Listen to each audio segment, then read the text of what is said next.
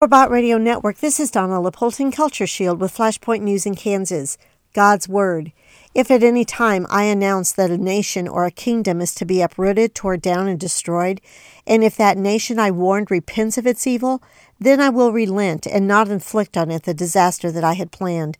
Jeremiah 18:7 and 8. We have allowed the killing of little baby boys and girls. We deny healing by avoiding the topic.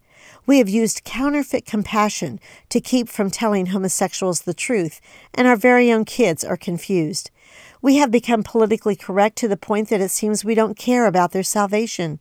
Scripture says, "Have I become your enemy because I tell you the truth?" The most compassionate things that we can do to try to save homosexuals from the fate of their choices is to love them and get involved in our culture. Mobilizing the body of Christ is the mission statement of Culture Shield. Go to cultureshield.com and click on blog.